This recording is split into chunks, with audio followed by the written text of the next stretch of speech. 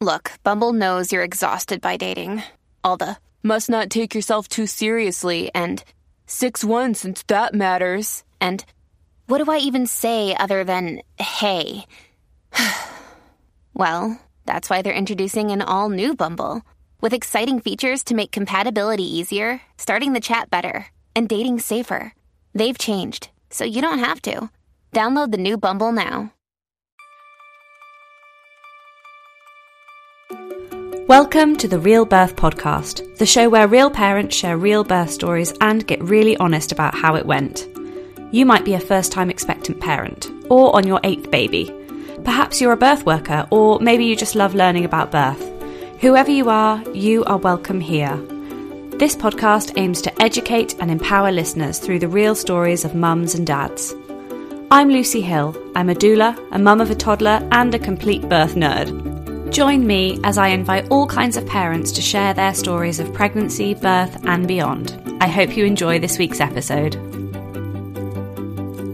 Hi everyone, welcome to the final episode of season 3.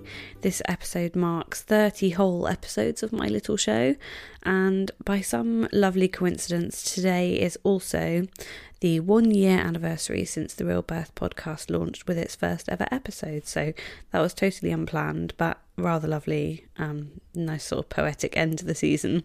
It's been such a huge pleasure listening to your stories over the past year. Birth stories are incredibly personal, and I'm never not in awe of the people who have contributed their time, their energy, and often some of their most intimate experiences, which helps make the show what it is. So their stories are what connect people together, whether you're listening to a story and you're nodding along thinking, oh yes, I know how you were feeling in that moment, or whether somebody else's experience has just led you to becoming more educated about something that you or a loved one might be going through too. As you may know, I am soon to embark upon my own birth adventure, as my second baby will be arriving in just a matter of weeks now. Eek! Over this time, I will probably be taking a bit of a break in sharing regular podcast episodes, but I will be dropping some ad hoc episodes when I'm able to get the time to do that. The best way to keep in the loop with any new content that might be dropping is to subscribe or to follow my show on whatever platform you use to listen to podcasts. This series, I have been fortunate enough to also work with my first ever sponsor, Bridge House Pilates. Megan, who founded the company, runs an amazing online Pilates course which is totally tailored to anyone who has had a baby, so supporting them to resolve kind of common pregnancy related issues, helping them to build their core strength and resilience.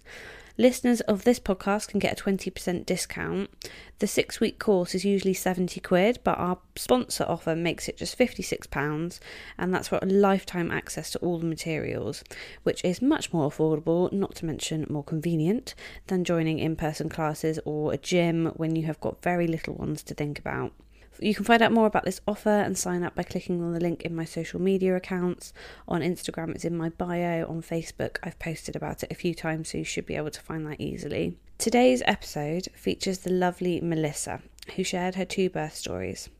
Melissa suffers from a condition called psoriatic arthritis, which is an arthritic condition requiring her to take a medication every day, and this is not usually compatible with conception, pregnancy, or breastfeeding. Melissa talks about how her pregnancies were therefore timed around stints of being off her medication and how this impacted her. She also shares her experience of having a miscarriage between her 2 daughters and how the hospital restrictions at the time meant that she was largely forced to do this alone, going through such a devastating loss. It is a really gorgeous episode and her 2 stories are just great. I really hope you enjoy it. Here is Melissa to tell her story. Welcome to the podcast, Melissa. It's really lovely to have you with me. Before we start your pregnancy, birth, labour stories, could you please just tell everybody a little bit about who you are, who's in your family? In my family, it's my husband. We've been together over 13 years, been together since we were in school, and we've been married 3.5 years. We've got our 4-year-old daughter, Willow, and our youngest, Eden, she's almost 7 months old, and our dog, Reggie. Ah, lovely. And when you were thinking about having a family, was that something that was quite an intentional process and becoming pregnant, is that something that you'd planned, or did it happen in a different way for you? Initially, I never wanted to have it really planned, but I basically have a condition called psoriatic arthritis. Okay. And I'm on a medication called methotrexate for that. And I don't know if anybody that will be listening takes it, but you can't conceive on it because it will cause birth defects. So you have to be off it for a minimum of 3 months before you can consider to try. So it's fully out of the system. But I'd stopped it in 2016 because it was messing with my liver. I was getting really bad overactive liver. So then we went into 2017. We were always talking about possibly trying. And then in January, when I was about to restart the medication, we said, you know what? You're off it. You've been off it for a long time. So let's go for it. So we started trying in January 2017. And it took us almost 10 months to conceive Willow. Mm. We conceived her in September, found out in October. I was kind of under no illusion that it wouldn't happen straight away, but I think anyone trying to conceive it, every time you come on or you get a negative test, you think, why isn't it happening? But then luckily, yeah, couldn't believe it. We were both in tears when we got a Wow. positive test. And during that time when you were trying, being off the medication that you had been prescribed, was that having an effect on your health as well? Yeah, when you're off the meds, obviously you go into having flare-ups, so the pain would come back really bad, and that also put pressure on us too when we were trying, because we thought the longer it's taking us, the longer I'm off meds, I'm in more pain, and it was just a vicious cycle. And yeah, it was very stressful, but she was worth it. We thought, right, we'll give it a break and we'll go ahead and book our wedding. Little did I know she was already in my tummy when we booked the wedding. So we Oh, thought, oh no, now we've got two things. oh, how lovely. Were you able to kind of control your condition while you were pregnant, or were you still suffering any symptoms from being pregnant and not being able to take your medication? Most of the time, they find that when people are pregnant, because ligaments and things, they soften. So the pain actually wasn't too bad, but I have psoriasis with it, and the psoriasis came back pretty much all over my body. Oh, you poor thing. Yeah, So how was your pregnancy in general with her? a roller coaster, I'll say. She put me through the ringer, bless her. But from 13 weeks, pretty much when they say you meant to stop feeling sick, I got HG. Oh gosh, so you didn't have hyperemesis in the first trimester. No, just I was quite sick, always feeling sick, but it was only from 13 weeks that it got to the point that I couldn't keep anything down. Wow, that's quite unusual. I've not heard of that turn of events happening. So yeah, you head towards that second trimester thinking, right, I'm gonna start feeling better soon because it's rough, whether you've got, Yeah, you know, whether your symptoms are mild or not, it's just a bit rough that first trimester. So it is. you probably were thinking, right, come on, it's gonna get better, and then it just took a massive nosedive. Yeah, massive. Yeah, I was off work for 5 weeks because I couldn't keep anything down. The minute I'd get out of bed, I'd be sick. I was being sick over 10 times a day. I think I lived off crumpets. Did they give you any medication to help you with the sickness? Yeah, in the end, I think it was New Year's Day actually. So that was a great time. I had to go to A&E because I was becoming really dehydrated. And then from that, they put me on anti-sickness meds, and Mm, I was still being sick, but it definitely did help calm it down. mm. And did that sickness get better at any point through your pregnancy, or did it carry on right to the end? Carried on right till the end. Oh I my, even, I even was sick just after having her. wow, because they say I have friends who've had HG and they say that, just as soon as the baby's out, it's like, hallelujah, I can eat again. Was it not like that for you? No, I was sick, but then it changed everything because I was obviously trigger foods that would set it off. And Mm, even now, I'm still very funny. It's like imprinted in my brain that. Ugh. yeah, totally. So given how kind of poorly you were feeling through your pregnancy, what kind of plans did you make for your birth? And were you able to kind of look forward to that and make plans, or were you kind of constantly thinking, oh, I feel terrible? Um, we did have our plans from 30 weeks, though I developed SPD. So then Okay. I was bedbound for the last 10 weeks. Okay. Oh, God. So that kind of played a part in what birthing positions I could do Mm-hmm. because of the pelvic pain. Um, but when we did our birthing plan, I was very dead set against having an epidural. I was like, I won't have that. I want to do it this way. And I was quite strict with it. Mm. And funnily enough, none of it went to plan. Where did your ideas come from about what you wanted in birth? Was it through research you'd done or through speaking to people? A bit of both, really. With the epidural, I don't know what it was that I was so dead set against it. I don't know if there is, but I felt there was almost a stigma against it.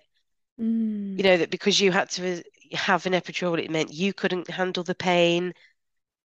And I felt like, no, I want to show that I can handle it. And Yeah, I think no, there's different reasons why people don't want them and different reasons why people do want them. But yeah, yeah, I think there's definitely a bit of a myth around why people might have one, yeah, and therefore what it means yeah, about their definitely. ability to tolerate something. Okay, so had you done any other kind of preparation for your birth, any classes or anything like that? We hadn't actually, no. Okay, so tell me about that last kind of final bit of pregnancy and how labor started for you, or if it didn't start by itself, what happened? The day before my due date was 22nd of June 2018. I got up in the night to go to the toilet and I felt this really weird sensation. And my husband's normally a really deep sleeper. And I just really calmly went, Babe, I think my waters might have broken. For some reason, he shot out of bed. I don't know how he even heard me. But he was like, oh my God, he just went into panic mode. And I said, it'd be fine. Let me just get back into bed. And as I leant over to get into bed, I felt the pop. So then he went into full panic mode and was like, I'm ringing the hospital.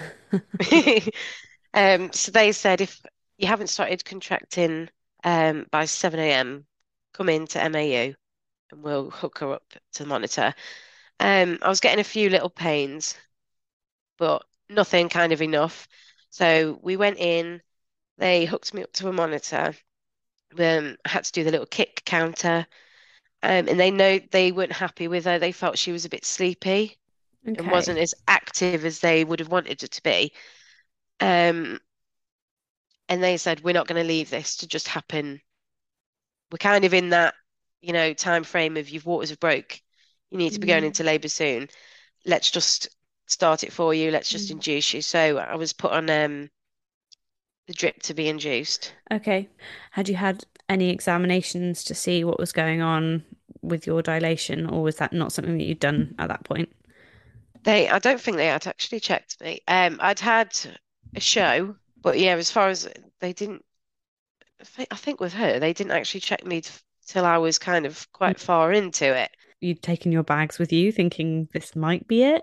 Yeah, Um, they were in the car, but we weren't kind of expecting to be yeah, quite so straight into the quick. room on the drip, and obviously being induced, it comes obviously a lot quicker and more Yeah, painful. So yeah, it was a bit of yeah, like, oh my gosh, it's happening. What do we do? yeah. And so, in terms of your place of birth, had you been planning to give birth at that place anyway, or was there a change to your plans because of the induction?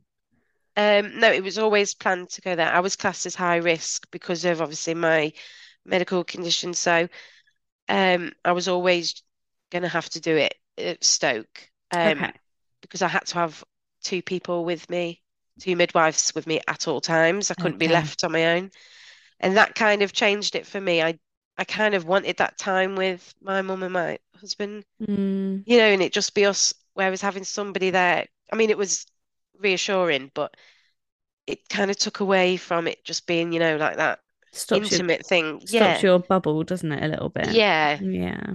So you were hooked up to the Syntocinon drip straight away, Yep. and did they give you any kind of preparation about what that might entail, and or was it kind of we're just going to see if your body reacts to this, and Yeah. then left you to it? Yeah, they kind of said, we'll see how you get on. We'll keep monitoring it every so often. If not, we'll have to increase it for you. But it did kick in. Okay, so and that happened quite quickly, did it? Yeah. Okay. Did you find that there was like a gradual build up at all, or did it just kind of hit you? Because people have different experiences with syntocinon. In my experience from talking to them, was it just a okay, we're straight in this, or did you get any time to kind of build up gently to what labor was going to be like? Yeah, I felt kind of the little feelings, and I thought, oh, maybe this is it. And then it did kind of just go straight into, regular contractions. So yeah, it was a bit of a shock. You obviously mentioned that you hadn't initially wanted an epidural with with kind of an augmented labor, I suppose is what they'd call it. People do report higher pain levels because it's obviously something that your body's not quite done on its own and it's gone, whoa, Yeah, what's happening? So did you find that that happened quite quickly, and were you able to reassess what you wanted, or did it take you a long time to get to that point where you thought I might need something here? yeah, it did took me a while. It's because I'm stubborn. So I my think mum I and think I would be exactly the same. Like yeah, I've said this. my mum and my husband were saying, I think you need something now. We can tell you're struggling. I was like, no, I don't want to. I want to see how it was a weird thing as well. I said I want to see how long my body can actually take this before I need to admit that I need something to help. And I think I'd got kind of 6.5 hours in, and then I was constantly, they'd done pethidine in the end. That had failed. I was on the gas and air. And my mum and Adam was saying, I think she might need something stronger. And I was thinking, no, no. And I remember crying. I was like, no, Mm. I don't That want to. 'Cause that must have been quite hard with other people, kind of almost deciding what you needed without it coming from you authentically. Like I've decided this. yeah. I mean, it was a hard one because I knew that they were doing it because they were concerned about me and obviously they had my best interests. Mm. In my head, I agreed with them, but my stubbornness Wasn't said there yet. no, yeah. But in the end, the midwife had a stern word with me and said, if you're really focused on a natural delivery, because I was kind of falling asleep and I wasn't really with it in between, there's the way you're going, you're not going to have enough energy. So Mm. that's just something to consider. And that made me think, right, we'll do the Mm. epidural then. And do you know how far dilated you were at this point? Because I feel like there's an idea there, isn't there? It's like, well, if I've got X amount of time probably to go, Yeah, then it helps make that decision for you a little bit. I think I was just about six Okay. centimeters. That's a tough one, isn't it? Because Yeah, you're pretty well on your way, but you're also maybe thinking, oh, how much longer can I do yeah, this? Yeah. So when you had your epidural, that yeah. you know, you put your stubbornness aside and made that decision that it was right for you and your baby. Did you enjoy being able to relax? Did it work for you? It took a while to get in to Okay. actually administer. It took them 4 tries. It was on their last try, and they said to us, I don't know if we're actually going to be able to do this. I think it was because of my arthritis. The space in between in my spine is thinner, Ah, so okay. they struggled to get the needle in. And I think on one of the tries they hit a nerve because afterwards, after the birth, I had nerve pain for months on end. That I have read about that as being a complication that can happen, and I think not many people know about the side effects of epidurals. I No, mean, there are so many pros, but there are also with any medical procedure, there's some things that can happen. But yeah, I'd be interested to hear about that when we talk about that part of your experience. So they got it in, and it it worked. Were you able to yeah, chill? yeah, I was able to then relax. And I think, and it was funny because I then shot to 10 centimeters quite quick. And I think it was because I was able to fully relax. So I think by 10 p.m., I'd reached 10 centimeters, but they said, you're comfortable. Let's give it in a little bit longer and let her drop further. You know, that's really good to hear. Actually, there's quite a lot of people I speak to who there's that, right, you're 10 centimeters, right, you've got to push. And Yeah, actually, there our bodies don't do that. Like we're designed to kind of sit at that 10 centimeters bit for a while because you're yeah, right, it's not just about opening up, it's about dropping down. So that's really good. You were able to just kind of wait. Did you have any sensations of pressure or anything like that? Or was it totally numb for you? totally numb. And then in that hour, she had really dropped. I think when I started to push, I did one push and they could see her head. So I think I started, yeah, pushing from about 11. And every time her head would start to come out, then it would kind of get stuck.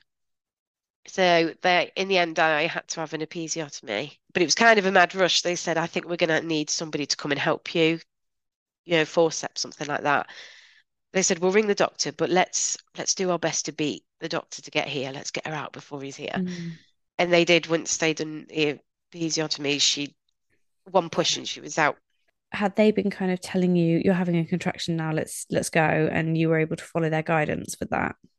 That's what I found really hard because they said, we'll work with you when you're having a contraction, let us know and you can push. But obviously I was completely numb. Mm, So I had to place my hand on my tummy, on my bump, and feel for it to tense, yeah. and then think I'm probably contracting now. Well, it sounds like you did a great job. She came out. So, you know, you obviously did something right, didn't you? Yeah, yeah, I was glad. Amazing. So she came out and did you know you were having a girl? Yeah, we'd found out. Yeah. And was she like straight to you? Was everything well? Yeah, straight on to me initially. Adam cut a cord. She had a lot of mucus in her throat, so they had to go and help her and to suck some of it away because she couldn't cry. She just like Okay. gargled. She wasn't really a crier, but I think it's because she did have a lot of mucus. How was your recovery from that then? If you'd had the episiotomy, I imagine, you know, there's some recovery to be done with that. But how long were you in the hospital and how did you find that first initial period of, oh, she's out? Because she was born at 6:27. So then I had to kind of stay. It felt like I'd stayed overnight, but I hadn't really. But I'd done like the morning on the ward, and then I'd gone home later that Okay. evening. Um, but it was really hard as well because I kind of needed to start medication as well as soon as I'd had her. The midwives there were very kind of, let's get her on the breast. And I did want to try it. I wanted to try and give her what I could while I could. But I also wasn't very strict on it. So they said you can't go home unless she's feeding. And we'd had kind of formula with us. Hmm. With So we, your medication that you knew you were going to need to start taking to feel well again for your condition, I assume if you're unable to conceive or it's not advised to conceive while being on that, does that also have implications for breastfeeding and you're unable to breastfeed while you're on that? Is that right? yeah, you can't breastfeed because it passes through Okay. the milk. Okay. So obviously that's something that you've come to terms with and made a decision with, I imagine, through your pregnancy, if you've known that information. But like you say, if you know that you're going to start it in X amount of days or something, you obviously had thought, well, I'll do what I can to give her what I can. Did you find that that was something that it was kind of difficult for the staff to maybe understand that in terms of, well, you know, you're going to feed her formula eventually, so how did they take that? I found them quite pushy. Okay. I did have one midwife, and she said to me, "Do you know how important it is for her to have your first meal, your colostrum?" And she made me sit up and hand express the colostrum out, and she collected it in a syringe. There wasn't kind of an option to, can I just give her this bottle of formula as I've got it? Mm, And I will try and express in between, but let me just see if she'll take it. It was kind of very much give her the breast milk. okay, Um, so they weren't taking your lead on how and when to do things. yeah, not at all. Okay. And it kind of took off both sides of the family. They came in the evening, and she hadn't fed at all before then. And I just wanted to go home because it was so noisy on the ward. And they said to us, unless you can get her to take 30 mil, you can't go home tonight. And in the end, I think it was my sister actually. She did just give her one of the bottles of formula and she took it. And, and Adam said, "Look, she's had 30 mil. Can I get them home now, please?" And I think we were discharged at like 10 Yeah. 10 at night. Do you know, it's really hard. It's really sad as well, I think, where, regardless of a family's feeding preferences or situation, the amount of people who say, I just wanted to go home, so I did this to get, rather than actually doing what felt right for them or what they needed. It was like they wouldn't let me go, so I had to do whatever it is. Yeah, it It is. just makes you feel rushed, doesn't it? Like Yeah, I have to do this. it takes away the experience as well. You're in that bubble starts, and it is hard thinking, if I can't get to feed them, we can't go home. We're stuck here, and we just want to be together as a family. It was hard. When you were expressing to try and get some colostrum and stuff to feed her that, did you want her to latch onto your breast, or did you feel like that was something you didn't want to start if that wasn't your long-term plan? Straight after birth, she did latch on. Okay. My mum helped me to get her to latch on, but I didn't want it to get her too used to the Mm, boob because I didn't want to then feel cruel that I was taking it away from her. mm, But when we were home, I said, I'm going to give her as much as I can while I yeah. can. And I managed 8 weeks of giving her breast milk. I'd try her to get her to latch on. I would hand express. I'd be on the pump. I wanted to give her as much as I could for a first start. Yeah, that's amazing. And dedication as well. And it sounds like you had a really supportive network then, if you had your mum who was really supportive and your partner. So, how was that first few months of new parenthood? It's just surreal. It's true, isn't it? There's no feeling like when you become a parent. It's amazing. My mum was amazing. She was here pretty much every day for the first 2 weeks. People were bringing us meals, and Mm, we were in a proper bubble. that's lovely. And that's so, so good. I mean, people don't need flowers, they need food. Yeah, and Bring just food. comfort and I was on because I'd had an epidural and I had to go on the blood thinning injections. Yeah. Adam hated doing it, but bless him, he did it every night for 10 days. Yeah. Bless. Give me my injection. Did you do it in your stomach? Yeah, and you swap sides every night. Okay. Yeah. Because I remember all the Yeah. little weird little marks and just being Yeah, like, what all the is this? bruises and Yeah. yeah. Yeah. They don't tell you about that, do they? No. Well, when I had my first one at the hospital, they just said, just need to give you an injection and straight in the tummy. I didn't know what the injection was.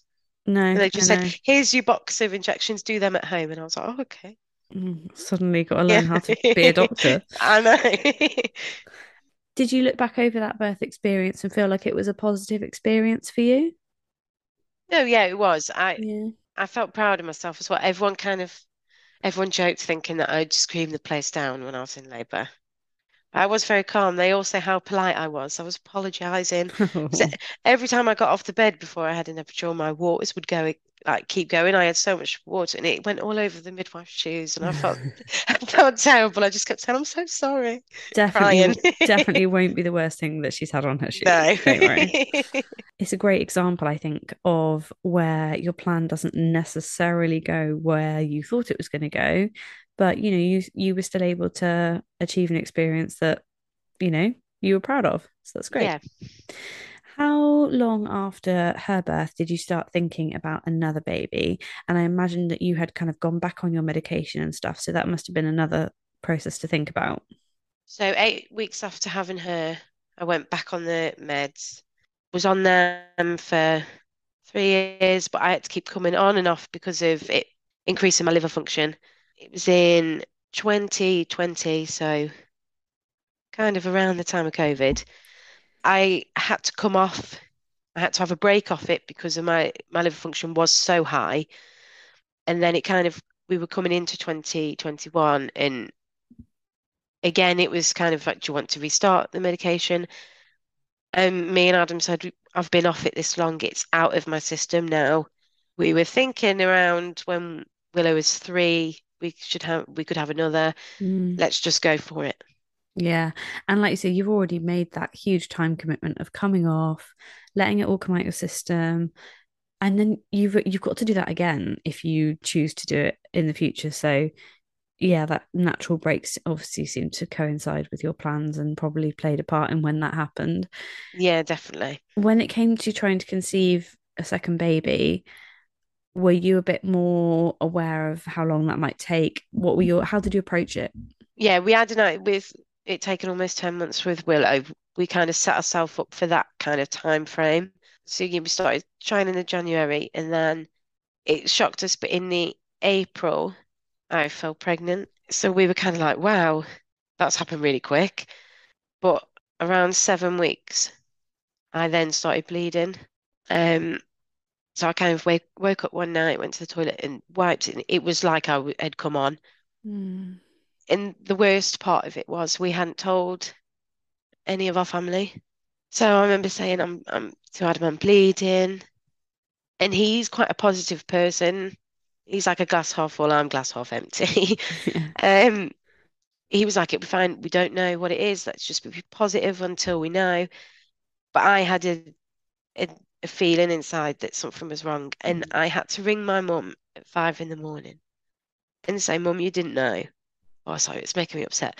But I thought, you didn't know, but oh, sorry. Don't apologize. I'm pregnant, but I think I'm losing it.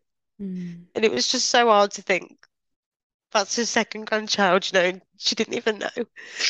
It just takes away so much joy from that situation, doesn't it? That you want to share happy news, but Yeah, because it's like two shocks in one, and then I felt terrible.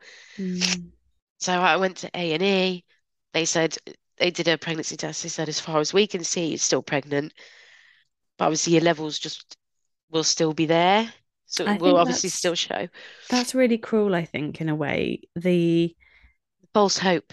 the fact that they even do a pregnancy test because it's different for everyone, but I mean for me personally, my I had a loss and I still had positive pregnancy tests like 2.5 weeks later. And I just think that doesn't mean anything, just No, because the hormone's there. So it makes you go, oh, okay, you're telling me one thing, but my body is telling me another thing.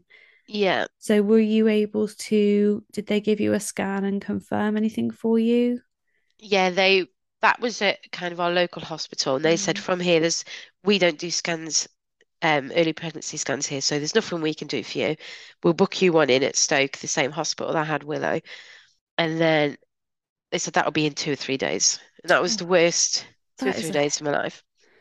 And that the is bleeding, so it, unfair. yeah, the bleeding increased as well. So it was hard for me because obviously in my heart I knew something was wrong, and it was just prolonging the inevitable to me.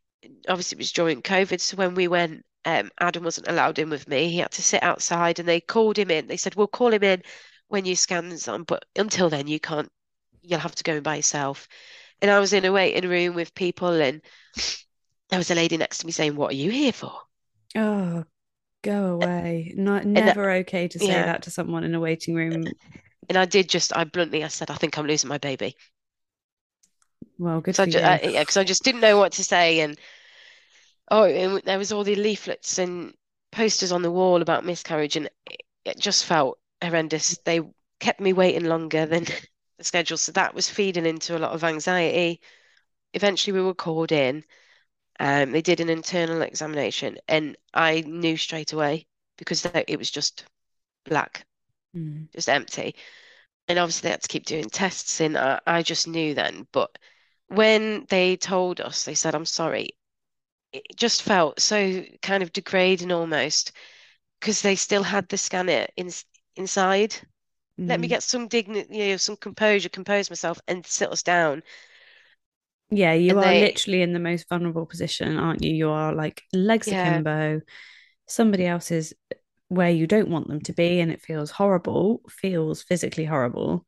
And then it's like, I don't need you to say those words while I'm in this really vulnerable position. Can we just do this while I'm an adult at a table with you, please? yeah. Yeah, yeah. They said from the scan, obviously, they couldn't see pregnancy. They could see a mass Okay. lower down, so I hadn't lost, obviously, the worst of it. Mm-hmm. That was working its way through. And I think I just said, "Can I get dressed now?" And I was just in tears.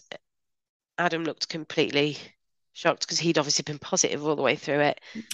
Then I was so scared about having to go and look at all the other mums that were in the waiting room. But we went into a side room, and a midwife came and she said, "Do you understand what we've found from the scan, what's been said?" And I said, "Yeah, I've lost my baby." I felt like I didn't need to have it keep, repeated all the time.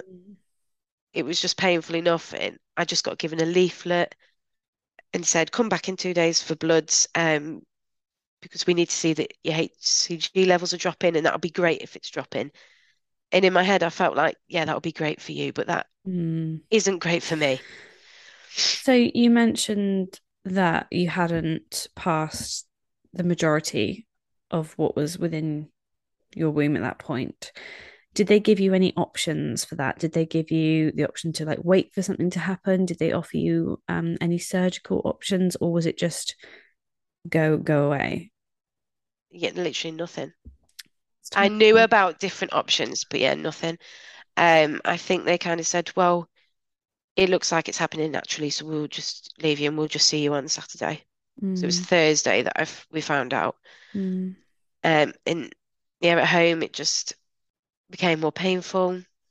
A lot, obviously everything in the room was coming out. But I feel like it's not talked about enough, kind of what actually happens.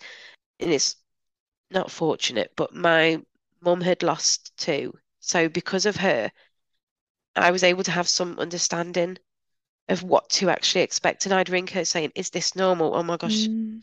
what's happening now?" And, because otherwise I wouldn't have actually had a clue at No, all. Yeah, there's not enough aftercare. It's just, I kind of felt in my head that I'm not pregnant anymore, so it doesn't matter. no. Yeah, it's one of, I think, the biggest things that I mean, there's lots of things I would want to change about our system, but the aftercare for pregnancy loss is so lacking. It's almost to the point of actively cold. That's how I felt it. Yeah. It's this is your story, but I, from my perspective, had like zero follow up, like not even like a Just an, "Are you okay?" phone call Yeah. or yeah, or even just, for me personally, I really wanted like a repeat scan because I just needed to know that we were done, like Yeah. it was done. And it was just, oh, we don't do that. And I just thought, okay, but it would really mean a lot to me and I would feel better and I could move on with this horrific thing. And, you know, it was just like, no, we don't do that. Yeah. Um, so you went back on the Saturday and did they confirm that things were kind of dropping in terms of your levels? Yeah. So that was really hard because we had to obviously go to the same unit. I think I sat in the exact same place as well. Oh, I had the blood test done, and then I got a call. Well, they said they'd call me later that day, or well, within the day after, and they didn't call me. They didn't call me for like a week or two after, but they just said your levels have dropped, so that's great. That's where everything's where it needs to be. Can you just do some home tests and just keep checking? And when I did one, yeah, it was negative. mm. The thing that's really hard, I think, is when you also have another child to care for. It's really Yeah, tricky to be a functional parent and be going through something like that because kids aren't stupid either. Like they know no, yeah. that you're not quite right. Um, so yeah, that must have been tough as well. Adam doesn't like to talk about his feelings, so he went very closed off about it. Yeah. Whereas I like to I'm quite an emotional person, so I want to talk about it because it helps. Mm. But having Willow, we didn't want her to see that anything was wrong, so we never talked about it in front of her. She never knew that I was pregnant. It was only kind of away from her. I think there were times when she saw me and I was crying, but I wanted to remain strong for her, and she was my reason, Mm. to keep going. But it was a really, really hard time. So I'd had Mm. 2 weeks off. And I went back and I work for a well-known like health and beauty company. So I went back. There was baby clothes. There's all loads of baby stuff. There's mums, expectant mums coming in, mums with pushchairs, and obviously nobody knew. I think that was a mistake from my part because then I couldn't be upset in front of people because nobody knew. Mm, There were times I just take myself into the toilet at work and just cry. yeah. But the thing is, that's not you. That's the world saying to women in particular, please don't inconvenience us with your difficult, situations that are common in the first trimester. I think I don't know if you saw recently, I think it was Miley in class Yeah, put something on Instagram like about how it is literally the biggest disservice to humans in the world that we tell people you shouldn't tell anyone. Like, where did that even come from? It's bollocks. I know. I saw that and thought she's spot on Yeah. because when people do have a loss, That's when you need them. yeah, Yeah. and a baby is still a baby no matter at what point you do get Yeah. to or in what point you do lose it. Like at the end of the day, it's still a baby. And like physically as well, like even if you have a successful pregnancy, to have nobody know in that first bit is just like this is so stupid. Like this is the bit where I need you to like help me and Yeah. be sympathetic. Oh, anyway, I feel like I could do a whole show on that. Um, so after you had physically kind of recovered from that loss, what were your next steps towards thinking about trying again if you were thinking about it? Adam was kind of like he was meant I don't know if he was mentally ready, but he was wanting to try again straight away. And I had my first period after because I wanted to make sure that was out of the way. And then I thought we'll start trying. And funny enough, I fell pregnant straight after. But it was funny because it kind of it felt so strange to me because I felt like we wouldn't be trying, we wouldn't be in this position if we hadn't lost a baby. Yeah, it's a And such different vibe. it was so hard. There wasn't any kind of excitement on it. It was just dread. And then I thought, oh my gosh, what if I do get pregnant and then it happens to me again? It was just really hard. And then I did say to him, I don't think I can try at the moment. And but I obviously I didn't know that I was pregnant with Eden at that Yeah, point. it had worked. Yeah. um, to have that suddenly work and go, oh my God, I'm pregnant, and I wasn't sure if I was ready to do that and try. While it is really like, oh my God, frightening when you find something like that out, it almost takes that element of stress away from you. Like I now don't have to do okay, we're trying. This is the dates. This is because it's happened, and So you're like, yeah. bloody hell. I mean, obviously you're in shock, but you're like, oh, okay. Well, I don't need to think about that now. It's sort of taken out of your hands. Did you find that first bit of your pregnancy, especially, I imagine, up around that 7 week mark, did you find that was quite a difficult process to enjoy or feel much hope about? Yeah. I feel terrible saying it now. When I found out I was pregnant with it, I was about 6 weeks pregnant. And because my next period hadn't come, and I think in the back of my mind, I thought, could you be pregnant? But I also was so terrified to test. Then when it did come up pregnant, I just cried and just said, oh no, because I just didn't know if I was mentally ready. I think that's a really, really normal response. I kind of almost detached myself from it. I was scared, I think, to be attached to the pregnancy for the fear of it happening again. And I felt if I detached myself from it, it was protecting me almost. I mean, I look at it now and I feel so much guilt that I felt like that. But at the time, it's because I didn't know if physically and mentally I could go through Mm. losing another baby. All the way through the pregnancy, I was waiting for Yeah. that heartbreak. I think that's something that anybody who's experienced a loss can probably relate to.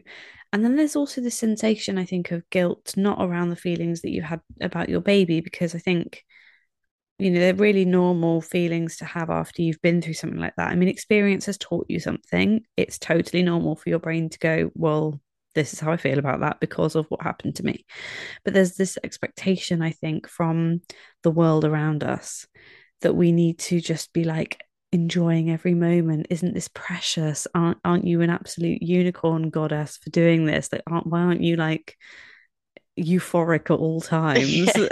Yeah. And it's just like I can't keep up with the pressure of having to be thrilled about this when deep down you just want to kind of hide a bit and Yeah. cry about it. It felt like to me it made me have to bottle up my feelings and my grief for the baby we lost. It was such a mix of things. I felt like I wouldn't be pregnant with this baby if I hadn't lost that Mm, baby. But also, where would I be if I was still pregnant with that baby? It was mm, just so hard, and I found it so hard to begin with. mm, And when we had a scan and I saw little baby moving, that's when I felt instantly attached. I thought, like, wow, maybe actually this mm. might happen for us. Yeah, Maybe we are going to have a rainbow baby, hopefully. yeah, she's real. And also, you have had the experience of having your healthy child, so you know And there that's there that, there is that part of your brain too, you know? yeah, and that's what I think makes it hard when any loss is, terrible and heartbreaking to go through. When you've had a baby successfully, it gives you some sort of, yeah, it's not going to happen to me because Yeah, I know that I can have a baby. So then when it does happen, it's almost a double kick yeah. in the stomach because you just think, "Well, how? Because I know my body can do Mm, it. And because I just felt like my body had let me down or I'd done something wrong or I mm, wasn't, for some reason I wasn't deserving to have a baby at that time. mm, It was yeah. just, yeah, I just beat myself up for a long time about it. Did you develop any horrible sickness conditions or pelvic pain conditions again? Was it a similar pregnancy? No sickness, Amazing. which was I was gearing up to be I sick mean, I feel like constantly. you were due a break. But it was so opposite to with Willow. With Willow, I was craving the typical sweet stuff like they say you are with a girl. With Eden, I was craving like greasy, salty takeaway stuff, and I thought it's going to be a boy. I'm adamant it's a boy. And then when we found out it was a girl, we were all like, "Oh, really?" In the end, yeah, about 34, 35 weeks, I got SPD again.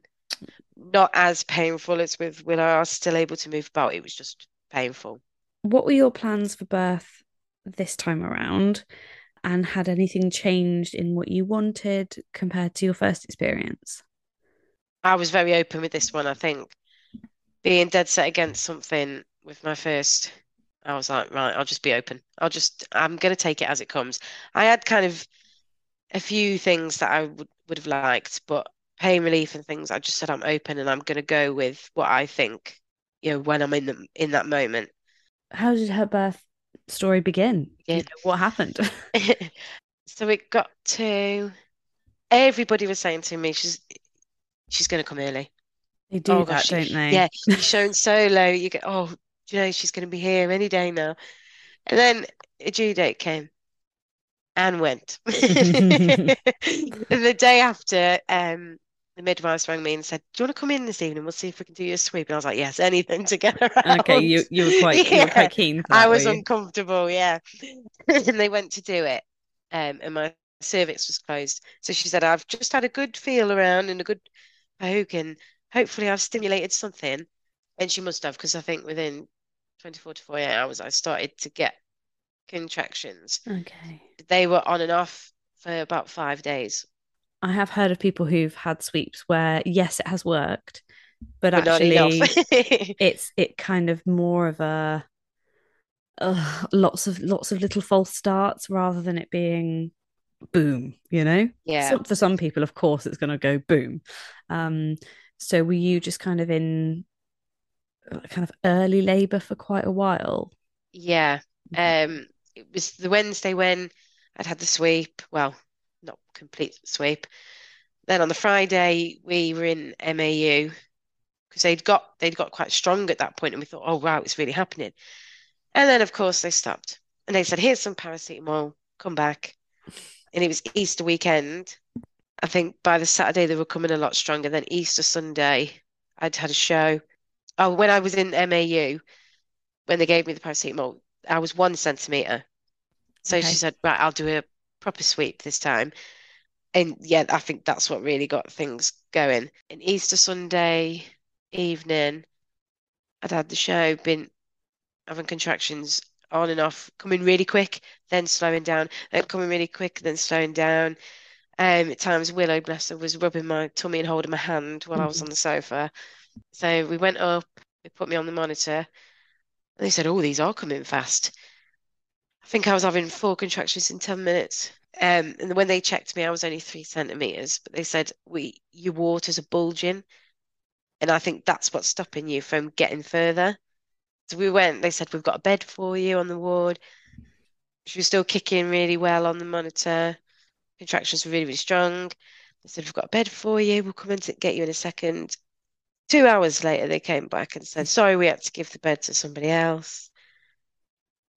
And no, obviously they can't give you any pain relief or anything on MAU. So, and I must have looked terrible because people were coming in just for regular checks, and there was me in full blown, depths of labour. It would be that one would finish, Adam, bless him, would go to have a sip of his drink or something, and then I'd be latched onto him again because I was going through another one. So they really were back to back. Then eventually, I think we were on MAU for probably 5 hours, 4 or 5 hours. Then it eventually came. They said, "Do you want to walk?" Adam said, "No." She's having a wheelchair. He said, "You can't walk through these." So they wheeled me down on the bed. And at that point, I think, because it'd been going on for so long, over so many days, I think I'd had probably 4 hours sleep over the 5 days. Because every time I went to bed, that's when, obviously, because I was relaxed, everything was happening again. Yeah.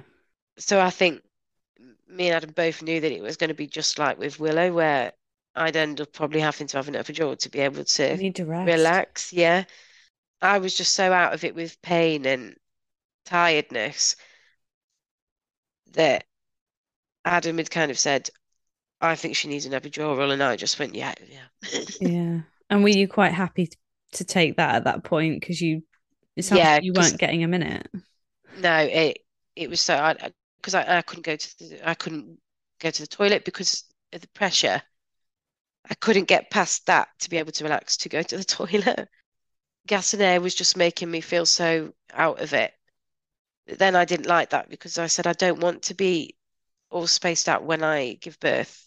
And the anaesthetist came in, tried to do the epidural, but that was so hard.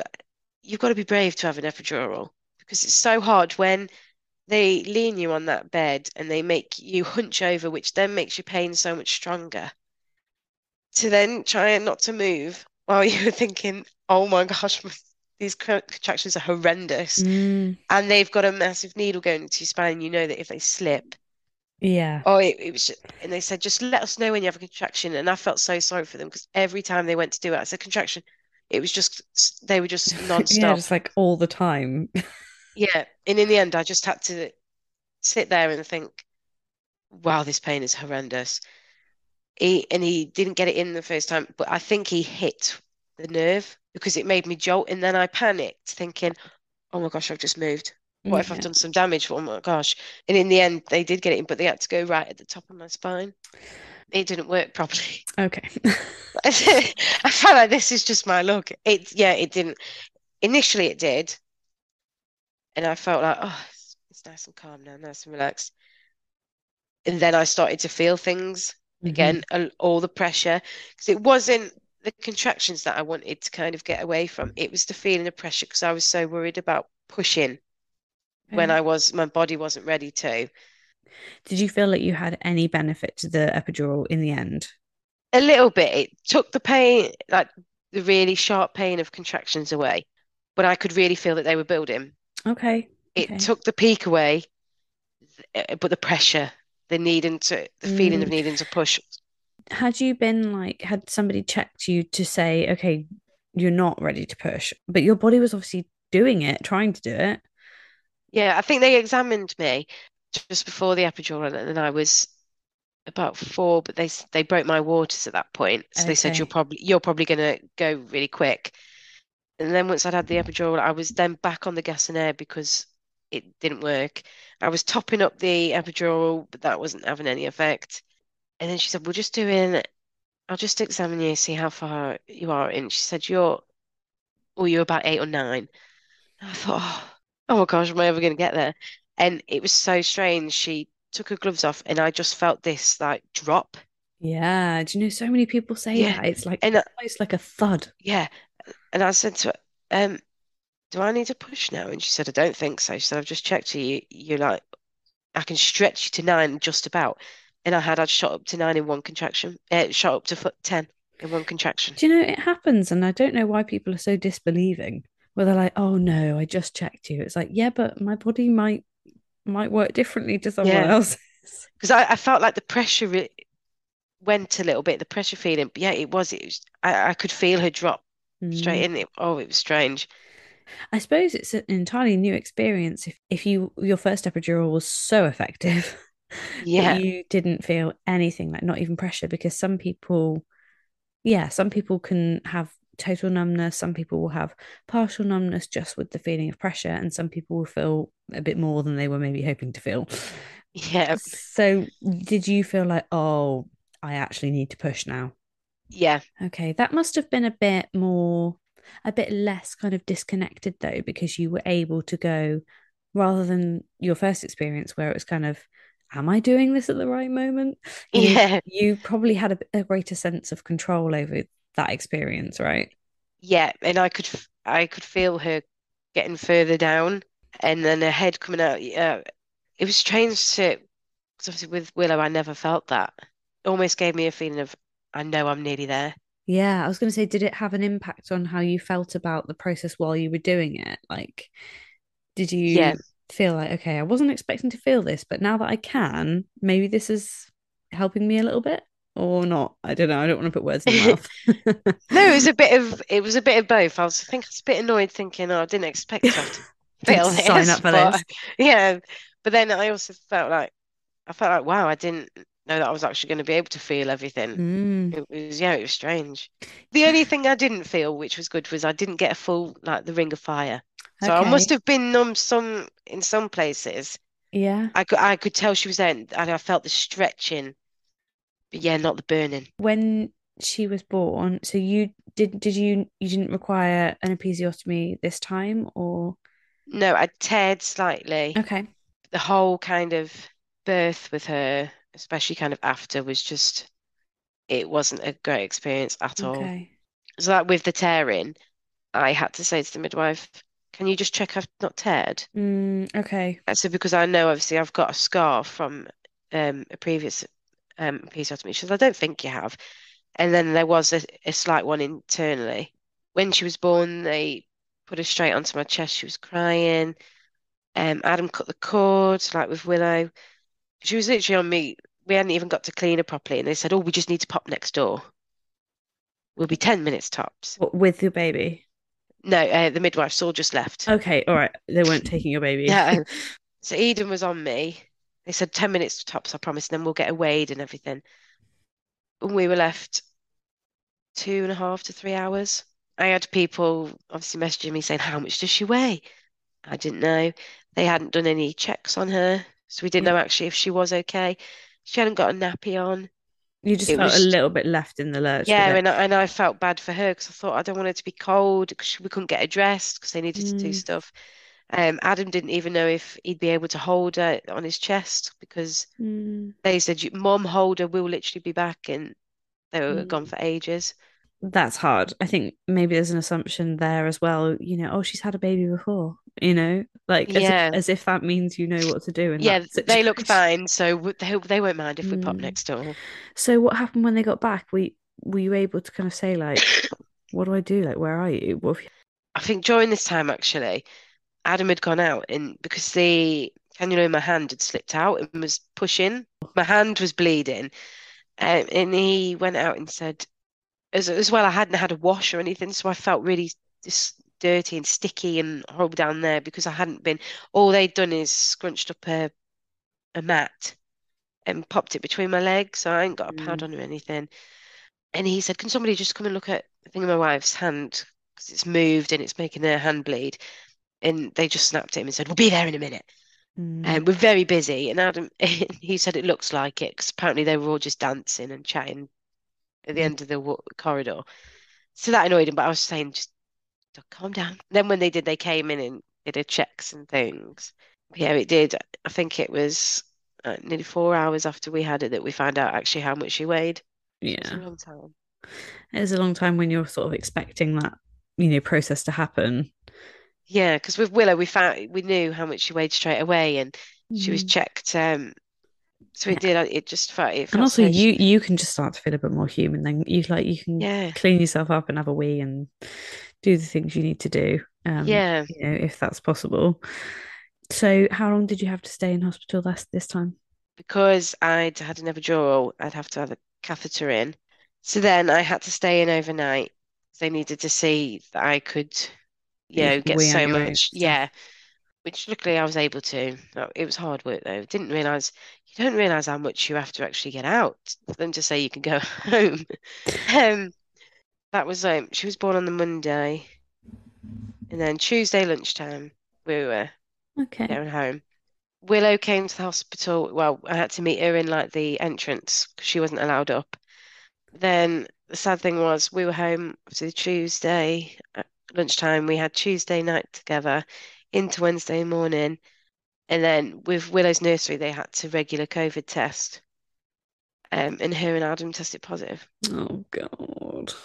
So then I was negative at that point. So that bubble, it just completely popped because me and Eden had to go upstairs. Willow and Adam were isolating in the front room. So Adam she didn't even get 24 hours with her at home. That's rubbish. And I was obviously in pain. And his plan was, right, you've given birth. So when we get home, I'm going to take over and you can sleep and get some rest. And it was all just taken away. And it was so horrible because I'd been away from Willow for almost 5 days on and off because of being in early labor. Then to get home, have a new baby, which she needs to adjust to anyway. And then we're split. I Mm. didn't want her to think I was neglecting her.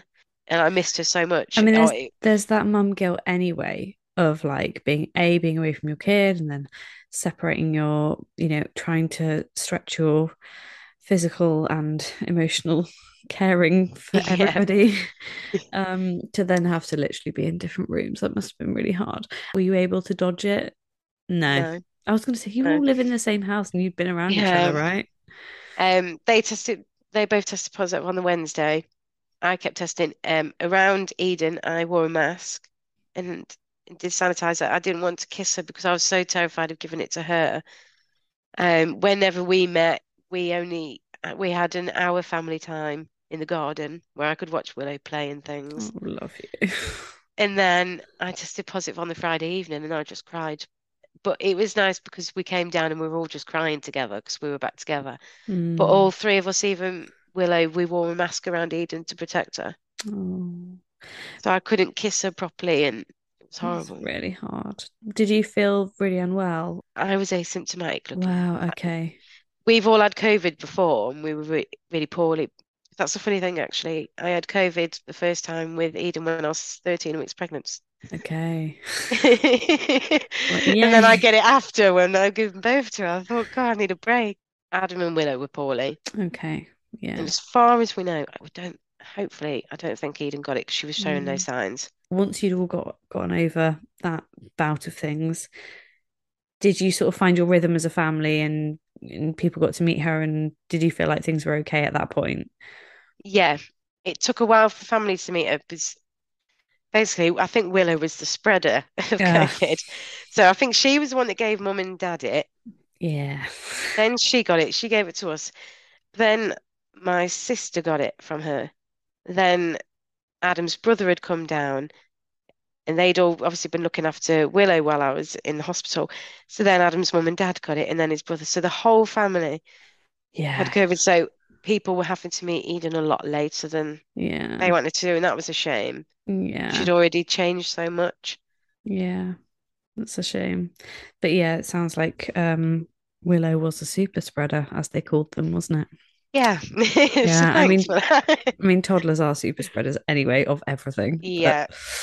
oh, okay. Kind of looking back at your two births, is there anything that you would like to kind of any advice that you would give anybody who's maybe heading into a pregnancy Anything that you found was like really helpful for you personally in both birth and maybe immediately after having a baby? Is there any top tips you'd give a mate?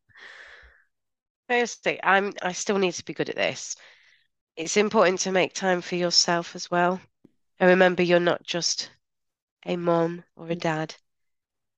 Because I found with myself, I kind of feel like it doesn't matter about me. As long as my kids are happy, that's fine. But then there's such a thing as like burnout and looking after yourself, treating yourself, and also as a couple. Yes, that's really important Because advice. because being a couple goes on the back burner because you're so focused on your kids. Be patient with yourself and allow yourself to, don't feel bad if you want to go and have a bath or a little lie down in bed and take help. Yeah. Because I'm bad for that. When people offer to help, I'm stubborn. The stubbornness comes back and says no. It comes to a point when I'm like, I'm in over my head and I wish I had just accepted it. Yeah, that's really good advice. I think particularly about dads too, letting them Yeah. have a bit of time to decompress because it's hard Yeah. for everyone. But well, thank you so, so much for sharing both your stories with me and also for speaking so openly about, your experiences of loss as well. I think it shows a well-rounded picture of all the things that we can experience as mothers, so and parents. So thank you very, very much. I appreciate it. Thank you very much. Thank you for having me. Thank you again to Melissa for sharing your birth stories with us today. Well, that is all from me for this week and for this season. Thank you all from the bottom of my heart for joining me each week to listen. It would mean the world to me if you could share either this episode or the podcast as a whole with somebody that you know might enjoy it. While I might not be posting some new episodes for a little while, I will still be around on social media, so you can always get in touch with me via Instagram or Facebook. I am at Real Birth Podcast, or you can email me. I'm lucy@realbirth.co.uk, and I'm still interested in taking your submissions for being part of the podcast in the future. I have a submissions form on my website, which is realbirth.co.uk, so if you did want to pop your story on there, it might be a little while before I get to it, but if you are interested in being on the podcast in the future, I would love to hear from you. Huge love to everyone who listens. I really look forward to sharing more birth stories with you as soon as I'm able to. Bye.